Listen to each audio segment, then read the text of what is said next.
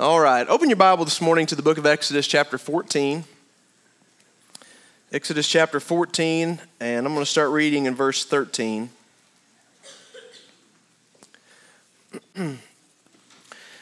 While you're trying to find it, let me just say this message today is, the thought process behind it is contrary to this culture, and probably contrary to your lifestyle. Okay, I'll just tell you that right off the bat. It's a thought process that God has built into creation. He's built into mankind that we have a tendency sometimes to struggle with. Okay, now we know as human beings we have all kinds of things that we struggle with, and sin and all that kind of stuff. And this is not a sin thing necessarily we have trouble struggling with, but as a human, we just find it hard sometimes to do. And so as I read these first couple scriptures, I think maybe you'll understand where I'm going. Exodus chapter 14, verse 13 and 14 says this. Moses said to the people, "Fear not, stand firm," the King James says, "stand still, and see the salvation of the Lord, which he will work for you today. For the Egyptians whom you see today, you shall never see again. The Lord will fight for you, and you have only to be silent." Read verse 14 with me out loud. "The Lord will fight for you, and you have only to be silent." Your only job throughout the whole process is to be still. And that's the title of my message this morning. Can you pray with me today?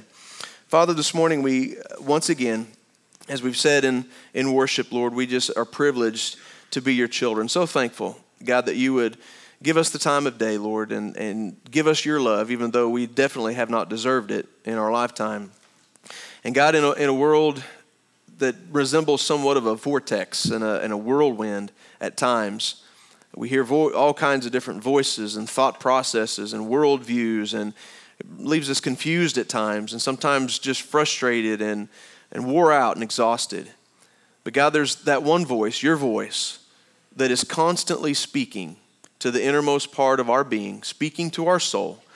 And I pray, God, that you would help us, Lord, to go against the grain of our own flesh and find that place, God, that quiet place where we can be still, and that you can speak to us, Lord, and give us the direction we need, give us the strength that we need, give us the power that we need today, Lord. We love you. I pray for your anointing. I just step aside this morning as a vessel, God, that you can speak through today that will accomplish a good purpose, a great purpose in every heart and life here today. We pray in Jesus' name. Everybody say amen. Amen. Amen. So the background behind this, and I know it's probably familiar with this, but just to kind of give you a background, if you don't know, what led up basically for God to say this to his people, we know that for about 400 years, the Israelite people were slaves to the Egyptians. You go back to, the Israelites, when they first went to Egypt, they were guests.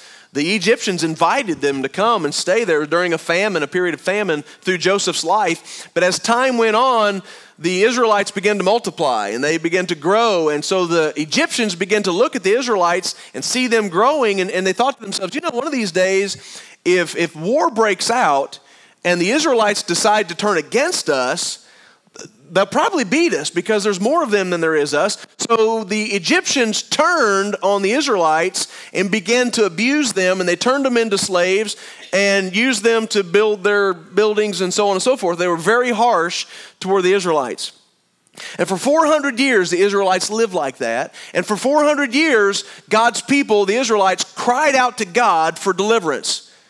Anybody would. God, get us out of this mess. I mean, their backs are bloody from the Egyptian whips, and they're just praying and begging God, please deliver us out of this bondage. And so God raises up a man by the name of Moses, sends Moses into the heart of Egypt, and through a whole lot of awesome circumstances that I don't have time to go in today, God does just exactly what the people asked him to do and what God promised he would do, and he delivers them out of Egyptian bondage. And so the entire nation of Israel gathers together and they leave Egypt. It's a mass exodus. That's where we get the title of this book, Exodus. They leave Egypt. And so they're on their way to a land that God has provided for them, which we now know today is the land of Israel. And so they're on their way there. But as they travel so far and they come to a big body of water known as the Red Sea. And they're realizing, well, now what are we going to do? We can't, we can't really go around. And so then that's a bad enough obstacle. But to make the situation worse, the announcement comes that Pharaoh, king of Egypt, has changed his mind. He's now wishing he hadn't let the Israelites go, and he's decided to come back after them and force them back to Egypt and probably kill many of them along the way. So the Egyptian army is pursuing hot behind. The Red Sea is in front of them. Literally, they're between a rock and a hard place, and there's nothing that they can do except gripe. And so they're complaining and they're griping, and they say, oh, we should have stayed in Egypt, and what are we going to do? They're doing what any one of us would do in a situation like that. They're just at their wits' end. What are we going to do? And it's hopeless. And so as they go to God, they're saying, God, what are we going to do? God didn't say, take your swords out and get ready to fight. He didn't say, build some boats real quick and we'll try to paddle you across. God said, I just want you to leave this up to me. I wonder how many people in this room today are finding yourself maybe in somewhat of a situation like that.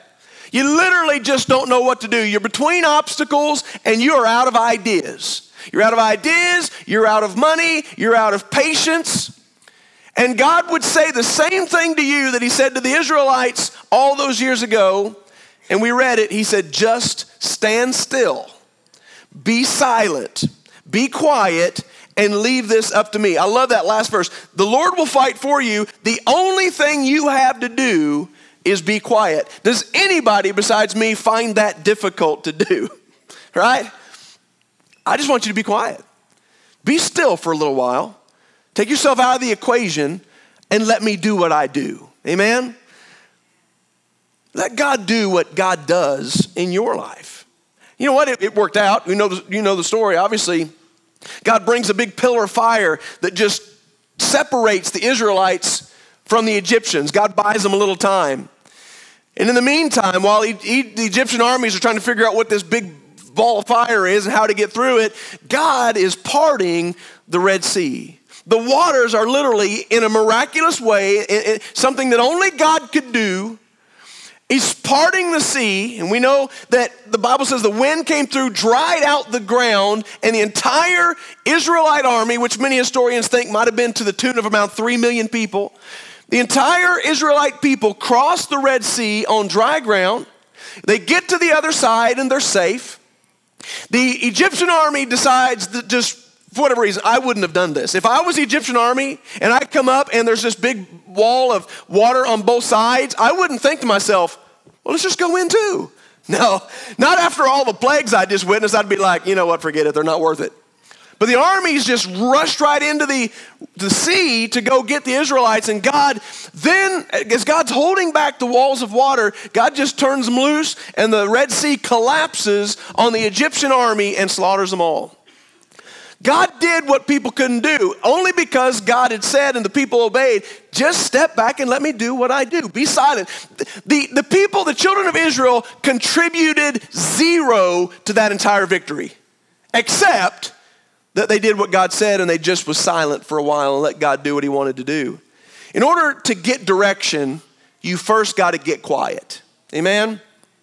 There are times been in my life, and I know in yours too, where I just didn't really know what to do. Whether it was a job situation, maybe something having to do within the church. You might find it hard to believe that there's times, I don't always have the answer as a pastor.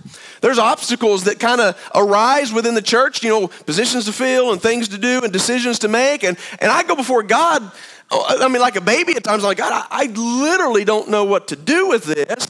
And the answer always comes back the same. The only way to get direction is to get quiet. Amen? I found that the more I rattle to God, the quieter he gets. But the quieter I get, the louder he gets. Amen? It's just true. Communication is very, very difficult, if not impossible, in the middle of chaos. In the middle of all the noise, communication becomes very difficult. If you don't believe me, try to hold a conversation with somebody while running a jackhammer. That would be very difficult. All the noise. You've been in a room, and you're trying to visit with somebody and all this noise going on. It's hard to communicate. The best way to communicate with somebody is to get into the quiet. And so our life gets so chaotic and we hear so much. We're watching the news and, oh no, the world is going through this and this problem and the stock market up and down and down and up and my kids are giving me fits and the job may be running out. And I mean, you name it, chaos everywhere, and that's all we can hear. And it brings us to a place of complete frustration and fear many times and confusion. And finally, when we get our wits about us enough to pray, because that's always the last resort, right? It shouldn't be. We finally get our wits about us to pray, and God says, look, if you'll just get quiet, let me handle this. Let me do what I do, amen? Because there's not a thing you can do about this anyway. We find where God was faithful to them. If you flash forward into the book of Joshua, hang a right, go to the book of Joshua, and we find where God, believe it or not, was faithful all the way through. You know why these scriptures that we read about how God interacted in the lives of people, you know why that's so important to us today? Because the Bible says that God never changes. He's the same yesterday, today, and forever. He never changes, which means that if God will work in the lives of people 4,000, 6,000, 2,000 years ago, he still works in the life of his people today. How many of you still believe that? That's not many. This was a good message for today, apparently. I caught you off guard. How many of you still, and don't answer if you don't believe it, how many of you still believe it?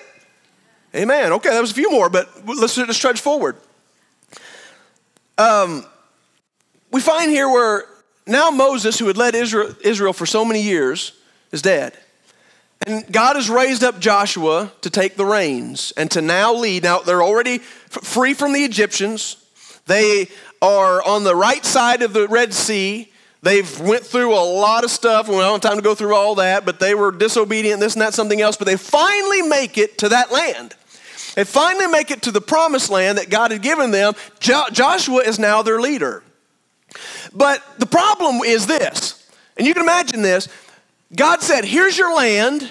From here to here, it's yours. It's yours. Go on in and take it. Now that's great, but you can imagine the obstacle when you find out that there's already people living there. There's already nations of people that call that land home. It'd be like me, telling Dirk, I want you to go, that house is yours, I'm giving it to you. Only for him to get there and find out somebody's already living there. So God says, that land is yours, but I'm going to move upon you to remove those people. They were never supposed to be there to begin with. I'm going to remove those people and give you back your land. And so as they get there, their very first obstacle was a city called Jericho. I mean, this was a massive city with great armies and a wall around the entire city that protected the city. That's the way they did things back then. I mean, a wall wouldn't do much today with F-16 fighter jets and all that kind of stuff. Back in the day of catapults and bows and arrows, a big thick wall kept you pretty safe. They put a big wall around Jericho, and God says, here's what I want you to do. I want you to go there, and one time a day for 6 days, I want you to march around the city.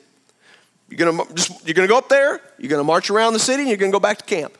The next day, you're gonna do the same thing. The next day, same thing. 6 days, you're gonna do that. On the 7th day, you're gonna go around 7 times, and on the 7th time around, I'm gonna give you the command to shout.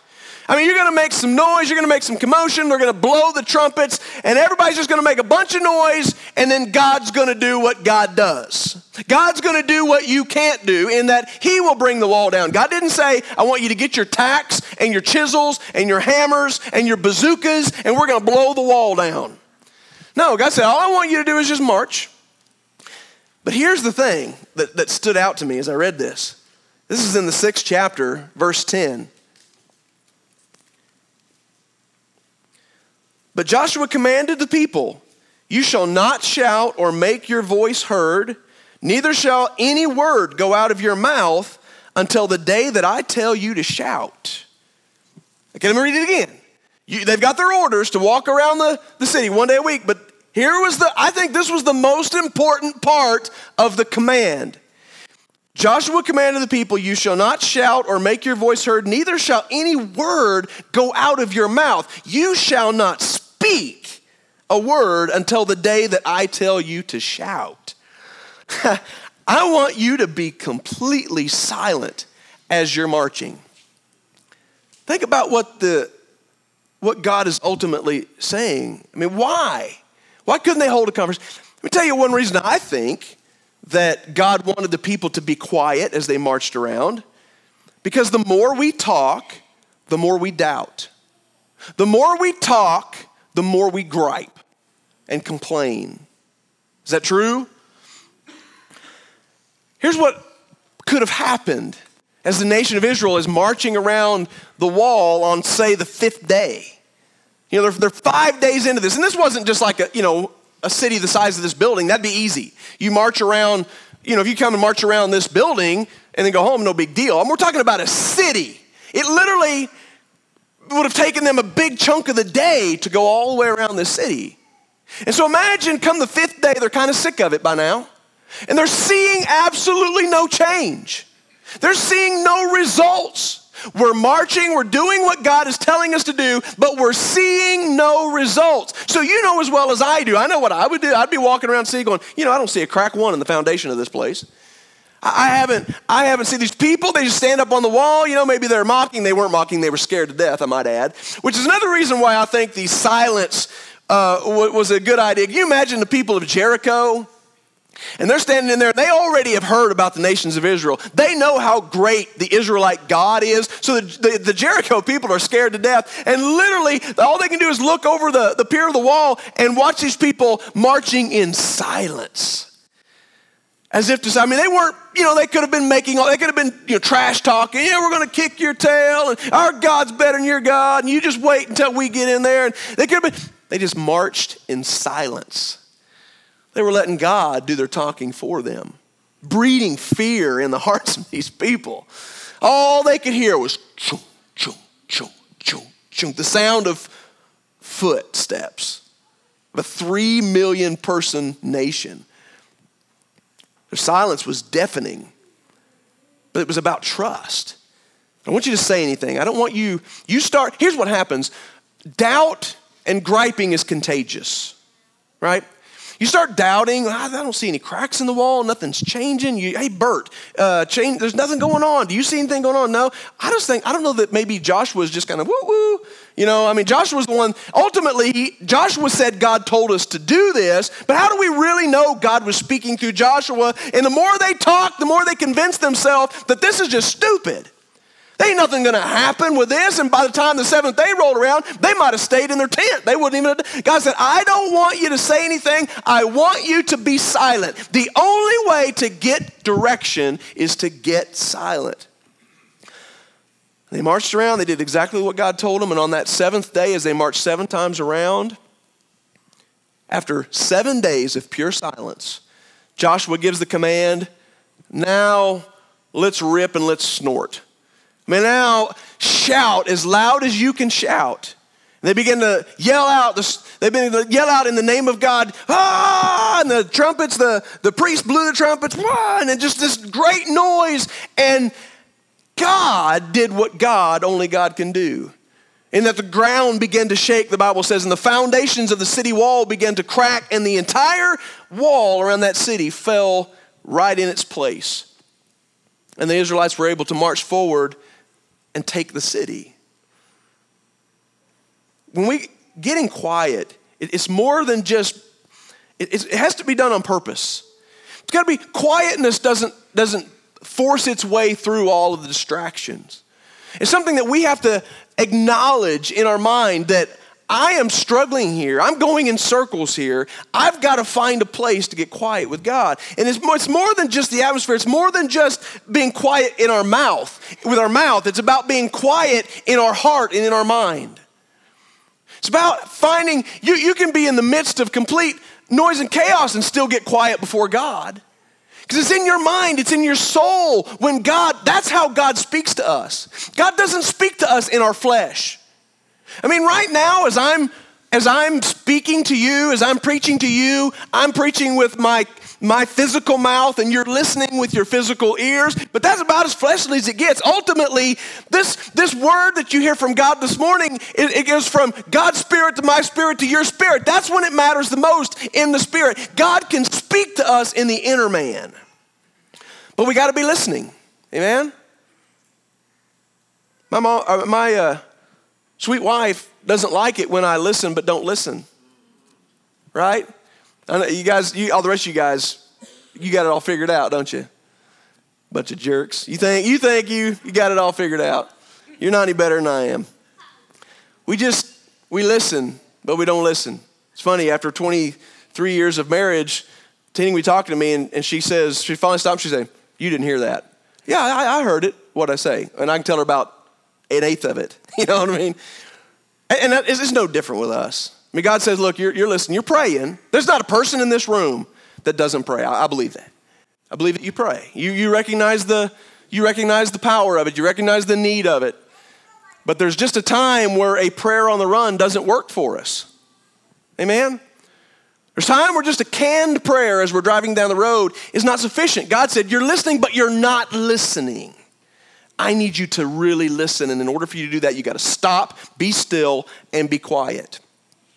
I hope you see this morning, like Lisa was saying earlier, that this is not just a sermon. I think that if this is grabbed a hold of, if we can truly grab a hold of what God is trying to speak to us, we begin to see great differences in our life. Not that everything just, let me put it to you like this. Faith is either a part of our life or it's the center of our life. Amen? Our trust in God and our faith in God is either just a part of our life or it's in the center, and it's got to be in the center. Can you imagine what it would be like to drive down the road in a car where the hub of the wheel was on the outside? You take a wheel, the hub is in the center. It's in the middle. That's what creates balance. The hub creates balance because it's in the middle. You move the hub to the outside, it's all out of whack. And Jesus' faith in God is the hub of our life. When Christ is the most important thing, our relationship with God is the most important thing, we keep it the center of our life, and we learn to stop and seek God in every decision we make. He's the center. Then our world is in balance. But when we say, well, God, I like you, I love you, and I have faith in you, but I'm gonna kind of just do my things my own way. We keep God as part of our life, but it's not the center. Our whole world is just out of balance. So when things get out of balance, it forces us to come to a place where we kind of get real with ourselves and say, well, where is my faith? And the only way to find out and to make sure that faith is back in the center where it belongs is to take time and get quiet before God.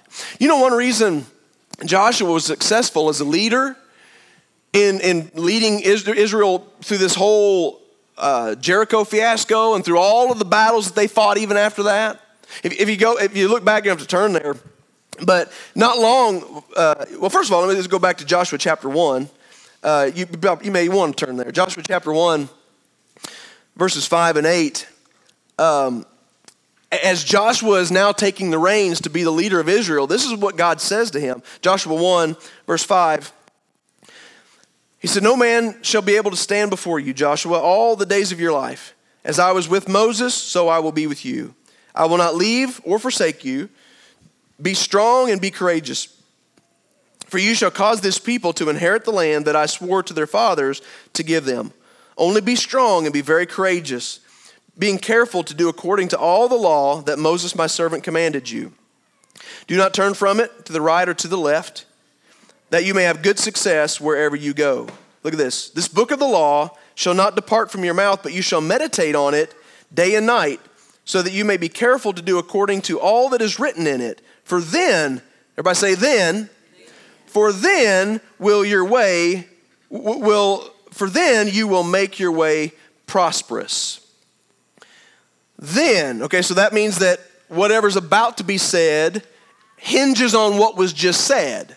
Okay, you want to have good success, you want to prosper in what you're doing, Joshua, then you have to know God's will, know God's law, know God's word, and not just know it, but meditate on it. So ultimately what he's saying, Joshua, you've got a great responsibility here in leading a nation of people. And you're not going to be successful with just a casual walk with me. You're not going to be successful by just kind of keeping me in your hip pocket. You have got to learn to meditate on my will and on my word and on my way. Meditate on it. What does it mean to meditate? Literally, the definition is to focus one's mind for a period of time in silence. To focus the mind for a certain period of time on one thing in silence. We are really, really thinking about it. Joshua, you have to give me that time and get silent. Let me speak to you. If you go about trying to lead this country thinking, well, we need to do this, we got to be like other countries, he said, you're going to miss it. I alone am going to be able to give you the guidance you need to go forward. So here's the thing. Whether or not you believe that statement will all determine on whether or not this does you any good or not. Whether or not you really believe that God loves you, has your best interest in heart, and that God will work on your behalf, it all hinges on that. If we don't believe that, then God's handcuffed in a lot of ways in our life. But if we can say, God, I don't see it, I don't hear it, I don't know what the end result's going to be, but I trust you, and I believe that you're going to do what you do in my life, God's got full access and full reign. So Joshua, God says you need to meditate. So then Joshua took that to heart. He did that. He began to get alone. You know, because believe me, anytime you're in a place of leadership, people don't mind telling you their opinion. Right? How many of you have ever been in a place of leadership? Raise your hand. Work or church. How many of you ever was able to get through that job at leadership without somebody giving you their opinion? So it's amazing. I'm shocked at times what people have said to me over the years, honestly. And so, Joshua, you're going to have all kinds of people in the country trying to tell you how to run the country. Well, now, Joshua, now that you're leader, you know, Moses always did this, but I don't think he should have done it that way. Here's what you really need to do, Joshua, and everybody. And Joshua had to tune all of that out. And so he would get alone. He would go away from everybody. And he would take time to just listen to God. Meditate on what he already knew God was saying to him and had said to him. And the Bible says that as Joshua, in one of these days of meditation, one of these days of prayer, one of these days where he got quiet, he got silent, and he's just listening, the Bible says that an angel appeared to him and gave him the whole plan for how they were going to defeat Jericho that I just explained to you. Here's what you're going to do. But here's what happened. When the Lord first spoke to Joshua, Joshua's response was this: "What saith my Lord to his servant?" Then he got quiet. God wanted to speak to him, and he knew it. God, what do you want to say to me? And then he shut up, and he let God speak. See, what I do, is I say, oh, God, what do you want me to do? Well, Lord, here's what we need to do. You know what I mean? Is anybody else like that? God, what do you want me to do here? Here's a problem, here's an obstacle, here, blah, blah, blah. Maybe we can make it. But what Joshua did was said, Lord, what do you want me to do? And then he got quiet. Oh, what a difference it makes when we just learn to let God do what God does. Amen? To let God do what we can't do. God's looking for undivided attention. Here's the problem. Joshua did say, Lord, what do you want me to do? And God was able to speak to him. And so Joshua got it right. He got God's plan right, and it worked. If the people of Israel were talking and jabbering, they would have missed the signal. What was the signal? Joshua said, when you hear me shout, that's when you're going to shout. There was a signal, and if they were talking, they missed the signal. And I think, honestly, if we'll be honest with ourselves, I'm putting myself out here. I know I can testify to this. I think many times as we pray and seek God, we're looking for direction, and God is just sending out signal after signal after signal after signal, but we've never gotten quiet enough to hear the signal. Never got quiet enough to it's about getting the heart of God, not getting our way. That's pretty important. Let me say that again. I don't know if I want to say that again. That convicted me. It's about getting the heart of God, not getting our way. Amen? That God says, okay, I've got this person's attention. Now, I've got eye contact. You know when you're telling your kids to do something and they're doing this? You're like, hey, take out the trash, okay. You know, do this, do that, okay. And then the next day, none of it got done. Why? They said okay, right? So you want them to stop what they're doing and look at you in the face. Eye contact. Because you can acknowledge when you're looking at somebody in the eye, you can acknowledge if they're hearing you. I can tell this morning. I look out there and I can tell which one of you about to sleep. I can tell which one of you are hearing me. I can tell, and nobody's asleep. I wasn't calling nobody out. So if you dozed off, I didn't see it. I'm just saying that you can tell by looking in somebody's eyes if they're engaging and if they're really hearing you. And so God said basically what this is when we take this time to get silent before God, we're making eye contact with him. We're saying, God, I really do care what you're telling me to do. So, all right, let me go to the book of Acts. I'm gonna wind this up. Acts chapter 9.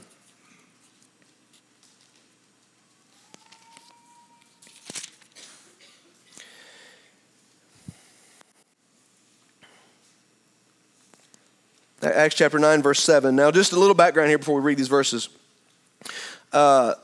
There was a man by the name of Saul. When the church really got good and started, Jesus has been crucified, resurrected, and ascended back to the Father, and now the apostles are out there preaching the gospel, and people are getting saved by the thousands. The kingdom of God is growing, the gospel is growing, and Satan's doing everything he can to get it stopped, and the Jews are working hard to stop this message of Christ. And there was one Jewish man by the name of Saul who worked harder than everybody to get the message of Christ stopped. He hated the whole idea of Christianity. He was a Pharisee, and he was right, felt like he was right 100% of the way. So Saul literally had a license to catch Christians, kill them in many cases, throw them into prison, and he did a good job bringing them in by the droves.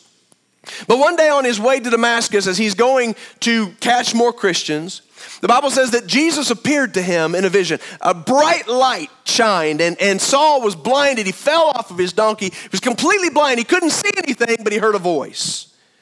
And that voice was the voice of Christ. And he said, Paul, why are you persecuting me? And Paul's basically said, like, who are you? Who is this? And Jesus says, well, this is Jesus. And Saul was like, want to get away? You remember those commercials? Something bad happens and you're in a bad, uncomfortable situation. Want to get away? He was like, oh, that's not good. The very one that he's persecuting is the one that's speaking to him. He's blind and all he can do is hear. He can't see. He can barely speak. He's just awestruck. He can't speak. All he can do is listen. And so Jesus said, here's what I want you to do. I want you to get up and I want you to go to a certain place. He gave him a place that he wanted him to go. I want you to go there and I want you just to stay put. And just wait till I give you instructions. And Saul's entire life was upside down. I mean, everything he believed to be true, everything about Jesus, everything was upside down. And so he can't even speak. He goes to this place and he just plops down. And in my mind, he wouldn't eat. He wouldn't drink. No doubt he could not sleep. And in my mind, I just would almost guarantee he didn't say a word. People come in, Saul, what's wrong with you? All he could do was listen. God told him, I'm going to give you the direction you need, but I just want you to get quiet for a while. God speaks to a man by the name of Ananias to go and give him a certain word. And this is what God spoke to him. If you go, I never did read 7-9, did I? But I just told you the story. So go on, flash forward over to verse 17. I can find it. There we go. So in verse 17, so Ananias departed and entered the house, and laying his hands on him, in other words, his hands on Saul, brother Saul, the Lord Jesus who appeared to you on the road by which you came, has sent me so that you may regain your sight and be filled with the Holy Spirit. And immediately, something like scales fell from off of his eyes. He regained his sight. Then he arose and was baptized. Taking food, he was strengthened. And from that moment forward, Saul, who later became known as Paul, was a fireball for Jesus Christ. He went out to preach the gospel, and probably nobody has led more people to Jesus Christ than the Apostle Paul. The majority of your New Testament that you hold in your hand, most of those letters that Paul wrote are now in our Bible. Paul still to this day is leading people to Jesus and giving instruction to the churches, right? And it all came from that one short period of time where he was kind of forced to get quiet and let God speak to him. And he got the direction he needed. Remember, you can't get direction until you first get quiet. He got the direction he needed that led his entire, that set out the course for the rest of his life. I wonder, I may be foolish enough to believe this morning that maybe if everybody would just dare to get quiet before God and really listen, that maybe he would give us direction we need that literally would give us the course for our life. That would produce a faith in us, a rock solid faith that the enemy can no longer tear down. Because we've learned one thing, so simple yet so hard, and that's just how to get quiet. I get it, it's hard. It's a busy world, my goodness. We're just going to and fro here and there. We go to work, we go to home, we go back to work, we go to friends' house, we go to sporting events, we go and we go and we go and we go, and nobody likes to go more than I do. And that's fine, it's good. I think going and doing, we're interacting with people. It's better than sitting home on our bum all every day, right? It's good that we go and that we do and that we're busy to a certain extent. But for crying out loud, at some point, it's got to stop, right? For just a moment. It's got to stop where we can just be sensitive before God. You can do it. You can do it. I'm going to leave you with this verse. I love this verse. Probably one of my favorite verses in the entire Bible, if not my favorite verse.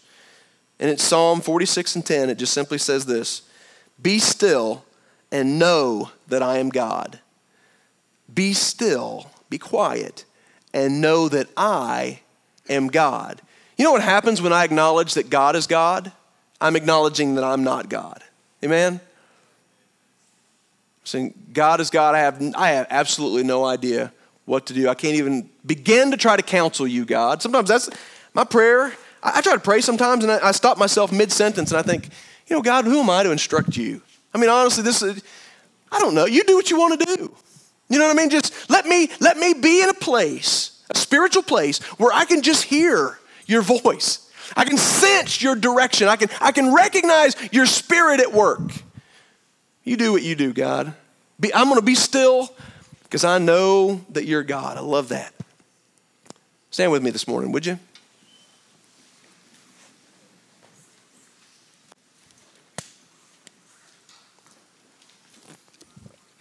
Bow your heads with me for just a second. Close your eyes, and let's just listen to the silence for a second, can we?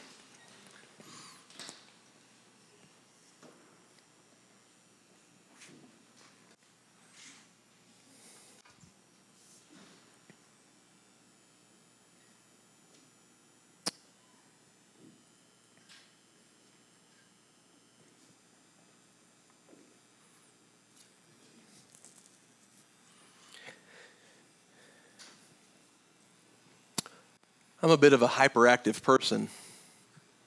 You may have noticed I talk a lot and I listen little.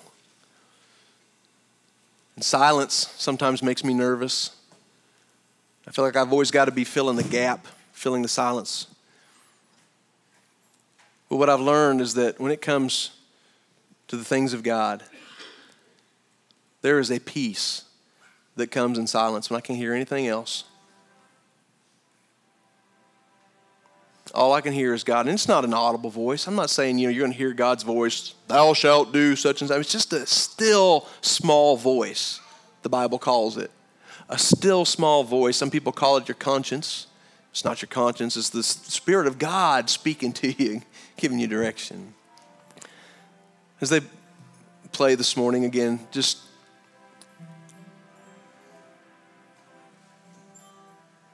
keep your head bowed if you don't care. Let's just take a second. I don't want to rush this. Gosh, it is so early. Let's just take a second, okay? Don't even sing yet. Just play.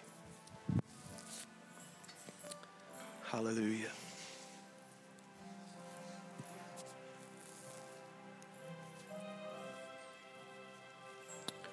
Thank you, God. Thank you, Jesus.